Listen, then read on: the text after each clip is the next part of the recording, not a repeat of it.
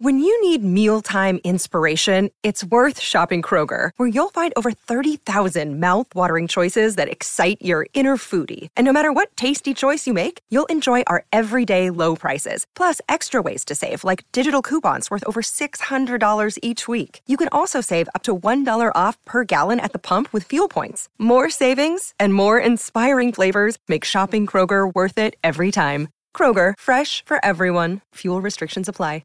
26 minutes past 6 o'clock there. Just giving Robbie a half a second in case he wanted to play some sort of famous Irish tune. Irish bands. Pogues? U2. U2? 100%. Best Irish band in the world. Pogues, yeah, I love the Pogues. Yeah. I'll tell you what, one of the best concerts I've ever seen was Amy Winehouse in her trip to Ireland.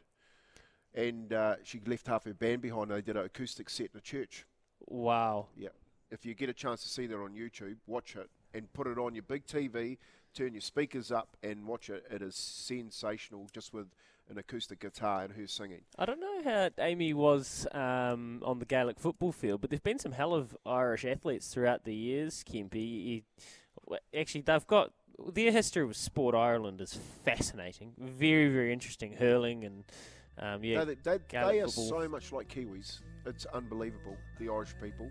I love them. Absolutely love the Irish.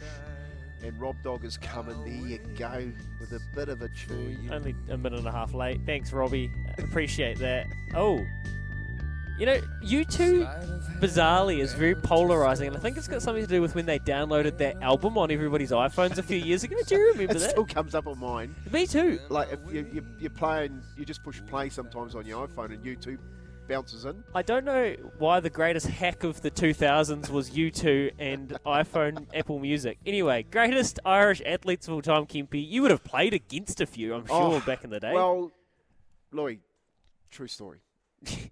True story. Okay. I could have played for Ireland. So in 2000, when I retired, my grandfather on my mother's side, on my father's side, is Irish, and the Ireland team contacted me. They knew that I had whakapapa into Ireland, whether or not I'd play for Ireland, along with Kevin Campion in the Irish team in the 2000 World Cup. And I was absolutely, by that stage, I was knackered. Like my knee wouldn't have lasted a World Cup. And I said, I'm real sorry, but I can't play. Oh, my.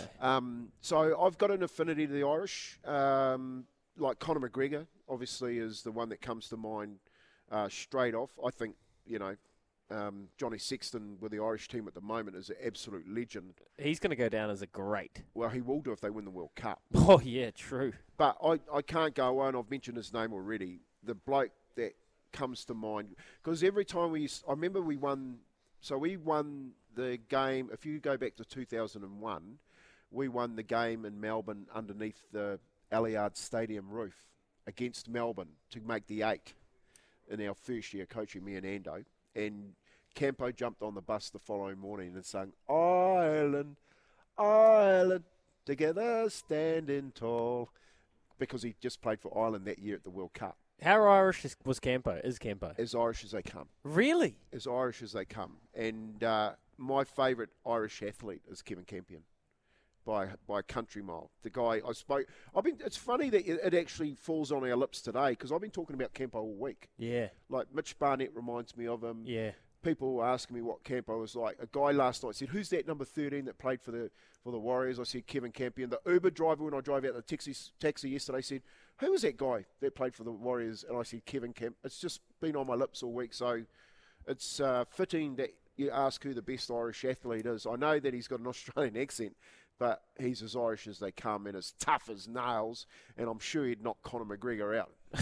Kevin Campion. He probably would, because he's about twice his size. Eddie Irvine says, an unnamed texter here, the madman Conor McGregor, says Chris. Yes, Conor McGregor will be right there. How Irish... Here's a question for you.